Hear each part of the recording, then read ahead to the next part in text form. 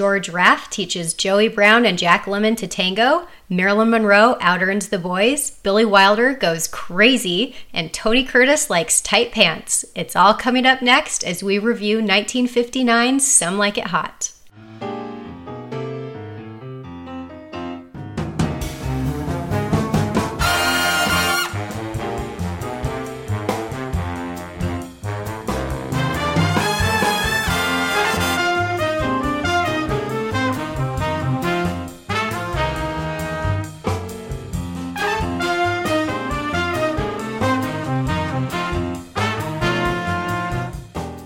I'm Shannon, and you're listening to the Vanguard of Hollywood podcast. If you haven't yet seen Some Like It Hot, get ready for two of the most comical hours of your life. No exaggeration. This classic comedy has just about everything going for it. A perfectly crafted screenplay, the genius director Billy Wilder, and a star-studded cast, including Marilyn Monroe, one of my personal favorites, Jack Lemmon, Tony Curtis, George Raft, and our star of the month, Joey Brown. Now, Some Like It Hot is considered one of the greatest comedies of all time, and its classic status is indisputable. But as fans of the film know, what happened behind the camera is almost as legendary as the film itself. Let's go ahead, we'll go through the plot, and then I'll cover all the behind-the-scenes fun, drama, and juiciness. And before I forget, if you're an Amazon Prime member, you can actually watch Some Like It Hot for free. It's included with your membership, so definitely make that part of your plans. All right, let's go ahead and get to the plot. It's February 1929, Prohibition-era Chicago. Already a really fun setting. Musicians Joe, Tony Curtis, and Jerry, Jack Lemmon, are working at a speakeasy owned by gangster Spats Colombo, George Raft, when the joint is raided by the police. Joe and Jerry manage to escape, only to walk into something even worse. They witness Spats Colombo and his crew murder Toothpick Charlie, the police informant responsible for tipping off the cops to Spats' speakeasy. So now the Chicago mob wants Joe and Jerry dead. And our boys most certainly will be dead if they don't think fast and get out of town. Luckily, a perfect opportunity arises, a job playing with a band in Florida.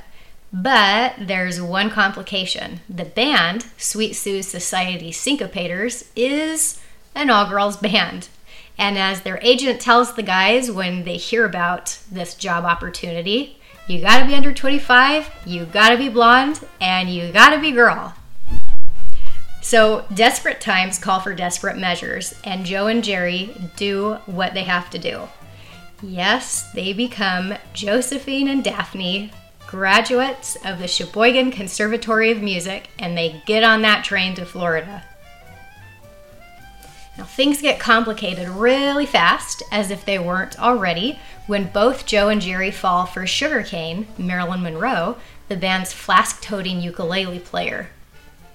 When they arrive in Florida, Joe gets the upper hand in the conquest of Sugar when he dons yet another disguise, that of Shell Oil heir and millionaire Junior.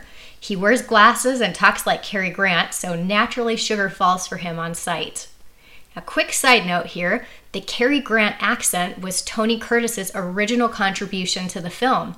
Director Billy Wilder asked Tony Curtis to do some sort of accent for the Junior character, and Tony suggested his fabulous Cary Grant impression, and Billy Wilder was ecstatic with the result, and it's what they used in the film. All right, back to the plot. Joe and Sugar pair up. Don't worry, Jerry as Daphne acquires her own admirer in Osgood Fielding III, played by Joey Brown, an actual millionaire who falls so hard for Daphne he proposes. All the fun in Florida takes a serious turn when the Friends of the Italian Opera, a front for the American mob families, has a convention at the very hotel that Joe and Jerry are staying at. Once they see Spats Colombo and his henchmen in the hotel lobby, our boys don't feel so safe in their female disguises anymore. And they panic. Spats and his guys put two and two together, realize those broads ain't broads, and the chase to kill the two witnesses to their Chicago crime is on. Jerry, as Daphne, uses Osgood to get him and Joe out of Florida by yacht, the one means of escape not currently being patrolled by the mobsters, or the police for that matter. But Joe is having a hard time saying goodbye to Sugar, and he can't resist kissing her on the bandstand in his female disguise just before he and Jerry hightail it down to the dock to meet Osgood. So now Sugar puts two and two together, and she realizes that Josephine and Junior are one and the same, and she follows the boys down to the dock and joins them in their escape. The film ends with Joe, Sugar, and Jerry, still as Daphne, and Osgood motorboating out to Osgood's yacht, with Jerry/Daphne attempting to convince Osgood that they shouldn't get married. Jerry makes all kinds of excuses, like a bad smoking habit and an obvious to us, the audience, but not to Osgood, inability to have children. When Osgood continues to insist that these things don't matter, Jerry finally takes off his wig and blurts out, quote, "You don't understand, Osgood. I'm a man," end quote. But this doesn't daunt Osgood, and he brushes Jerry's revelation off with one of the most classic comedy lines ever put on film. Quote, "Well, nobody's perfect," unquote. And that is the end of the film. Director Billy Wilder and I.A.L. Diamond wrote the screenplay for Some Like It Hot. The Wilder and Diamond script was actually inspired by a German film from 1951 in which two musicians wear various disguises for their work. One of those disguises included dressing as women. Wilder and Diamond saw great comedy potential in this particular thread of the story, moved the action to 1929 Chicago, and the premise of Some Like It Hot was born. With such an intriguing script idea, Wilder and Diamond actually continued to write the script as they filmed Some Like It Hot. It was time to go find the perfect cast. Now, after considering a slew of other actors for the roles of Joe/Josephine and Jerry/Daphne, including Frank Sinatra, Wilder decided on Tony Curtis and Jack Lemmon, but he still needed a really big-name star for the film. Enter Marilyn Monroe. Sugar Cane was not a large role, but Marilyn, married to Arthur Miller and in need of cash after a 2-year break from films, reached out to Billy Wilder and said she'd absolutely love to work with him again. Their previous film pairing had been in The 7-Year Itch in 1955. Marilyn in the role of Sugar was a bit of dream casting that Wilder hadn't anticipated, so he quickly told her the role was hers.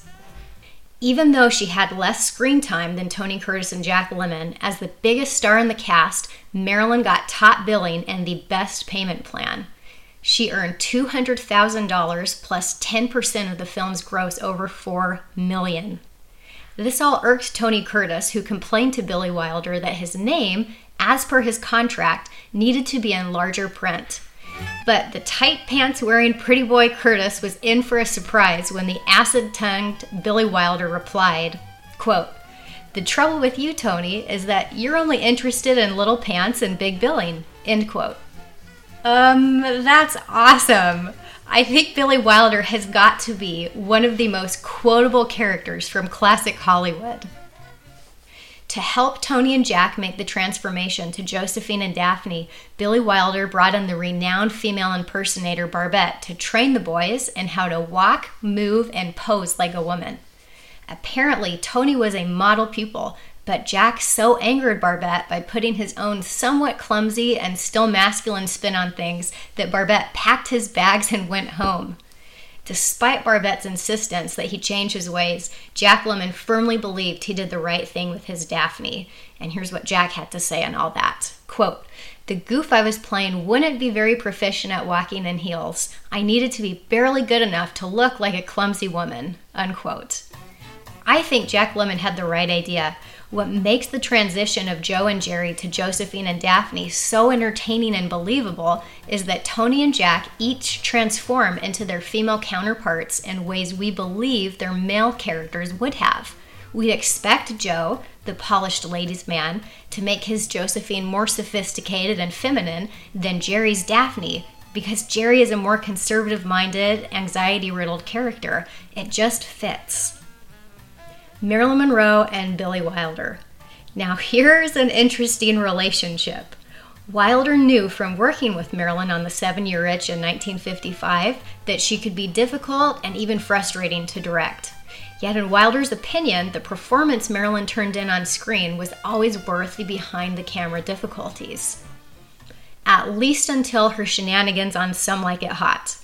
Things started off well enough, with Wilder even announcing to the press when filming began in August of 1958 that Marilyn, famous for her tardiness, was so professional she arrived on set 3 hours early. But the bliss didn't last long, and Wilder, looking back on the turning point, said, quote, "I knew we were in mid-flight and there was a nut on the plane," end quote. Again, you have to love that acerbic Billy Wilder wit. By September of 1958, Marilyn's hazy pill and alcohol-induced state was seriously affecting filming. Her co-stars, particularly Tony Curtis, were fed up with her unprofessionalism. Marilyn would show up 3 hours late and then sometimes refuse to leave her dressing room. Once she was on set and ready to film, it was still a game of Russian roulette to see if she'd get a scene shot in 1 take or 99.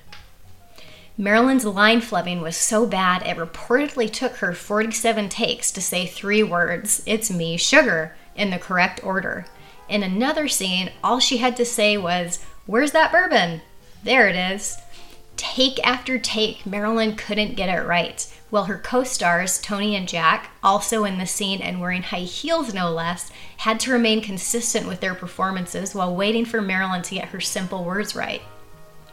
It's debatable if Marilyn ever got it right, because in the film, her back is to the camera while she says this line, causing film fans to speculate that her voice was dubbed in later. It's pretty safe to say that Tony Curtis's annoyance with Marilyn's behavior on the set, at least in part, sparked his infamously cruel comment that kissing her was like kissing Hitler. Yes, he actually did say it. Tony later said that his comment was mostly made out of his annoyance at even being asked such a silly question. Here's what he said in retrospect, quote, "What was I supposed to say? It was like skiing down a snow-covered mountain and being launched into the air by a ski jump and then floating down to earth on gossamer wings? Come on, kissing the most desirable woman in the world and then being asked repeatedly what it was like is a no-brainer, and it began to annoy me. Whether the Hitler comparison came out as irony or sarcasm, which is the way I meant it, the press preferred the soundbite and refused to print the whole story," end quote. Interesting to see it all from Tony's perspective. It was a harsh and inexcusable remark, to be sure, but if you're like me and have a tendency to take Marilyn's side in just about any situation, it's good to hear Tony's side of this notorious story. Jack Lemmon, as you'd probably expect from the actor who is known to be as normal and nice off-screen as he was geniusly talented on-screen, was much more patient with Marilyn's behavior than Curtis or Wilder, and attributed Marilyn's antics not to any sort of malice, but selfishness. Here's what Jack had to say, quote, "I don't think it was temperamental. It was just selfish. It was totally about her. She would stop take after take after take. You'd be doing a long scene, and she just kept stopping the take when she didn't like it, not waiting for Billy," end quote. By the end of filming, Wilder didn't want to see Marilyn ever again, let alone work with her. He didn't even invite her to the cast party. But Marilyn's behavior had cost the film an estimated $200,000, so Wilder had his reasons. Shortly after filming ended, Wilder was asked by the press if he'd ever work with Marilyn again after the horror of Some Like It Hot. And here's what he said, quote, "I have discussed this with my doctor and my psychiatrist, and they tell me I'm too old and too rich to go through this again." Harsh. After the film premiered, and it was clear Some Like It Hot was a masterpiece, Billy's words and feelings towards Marilyn softened a bit, and he said of her that, quote, "She's a very great actress. Better Marilyn late than most of the others on time," end quote. I agree.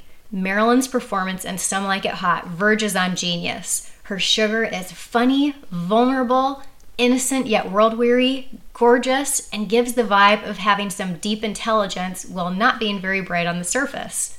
This sounds a lot like Marilyn Monroe's persona, but the Marilyn persona was an act that she perfected. So why was Marilyn Monroe's behavior on Some Like It Hot so bad? Well, for starters, as I mentioned before, she was frustrated that her husband Arthur Miller was not bringing home the bacon. She didn't want to be working at this time, at least not as the family breadwinner. Second, Billy Wilder told her at the start of filming that she needed to lose some weight. 8 pounds was the magic number Wilder decided on. Then, Ori Kelly, the costume designer on the film, brought Wilder's weight loss request home by telling Marilyn that Tony Curtis had a better rear than she did. Now, I don't care who you are, being told you need to lose weight for a movie can't feel good. Poor Marilyn. I think the main reason behind Marilyn's atrocious behavior on the set of Some Like It Hot can really be traced back to the ectopic pregnancy and miscarriage she suffered in August of 1957, almost a year to the day before Some Like It Hot went into production.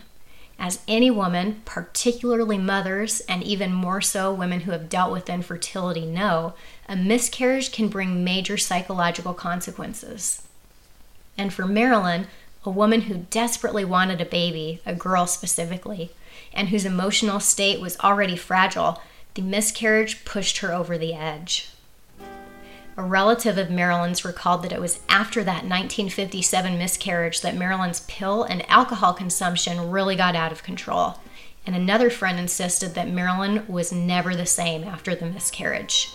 So when Some Like It Hot began filming in August of 1958, Marilyn brought with her to the set her emotional turmoil, her feelings of failure from the miscarriage, and her alcohol and pill problem. Booze and pills may have helped Marilyn cope with her emotional pain, but her addiction to both unfortunately dulled her ability to focus on set or remember her lines. With Marilyn in such a state, there was no way Some Like It Hot could have been anything other than difficult for everyone involved. Marilyn Monroe has my deepest sympathy. Her behavior during the filming of Some Like It Hot was terribly unprofessional, but there's no denying she was going through some pretty intense times in her personal life. And through it all, Marilyn did deliver one stellar performance, which is what she'd been paid to do. Quick side note, if you thought things couldn't get any worse for Marilyn, she suffered yet another miscarriage in December of 1959, shortly after Some Like It Hot ended on November 6th. Now on to a very much lighter note, I absolutely love Joey Brown and George Raft in this film. These two were big stars of the previous era, the 1930s and 1940s, and their respective roles in Some Like It Hot were largely spoofs of their off-screen personas and the characters they each played in their heyday. Also, these two complete gentlemen would often, without a word of whining, pick up Marilyn's slack on the days she couldn't bring herself to the set. Billy Wilder knew if Marilyn didn't show up, he could always rely on George and Joe to be ready to film one of their scenes. What utter gentlemen and professionals.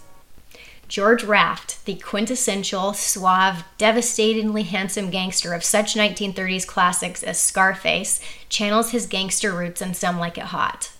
Though he was 63 by the time of filming, Raft's Spats Columbo is as perfectly tailored and handsomely menacing as his characters from the 1930s and 40s.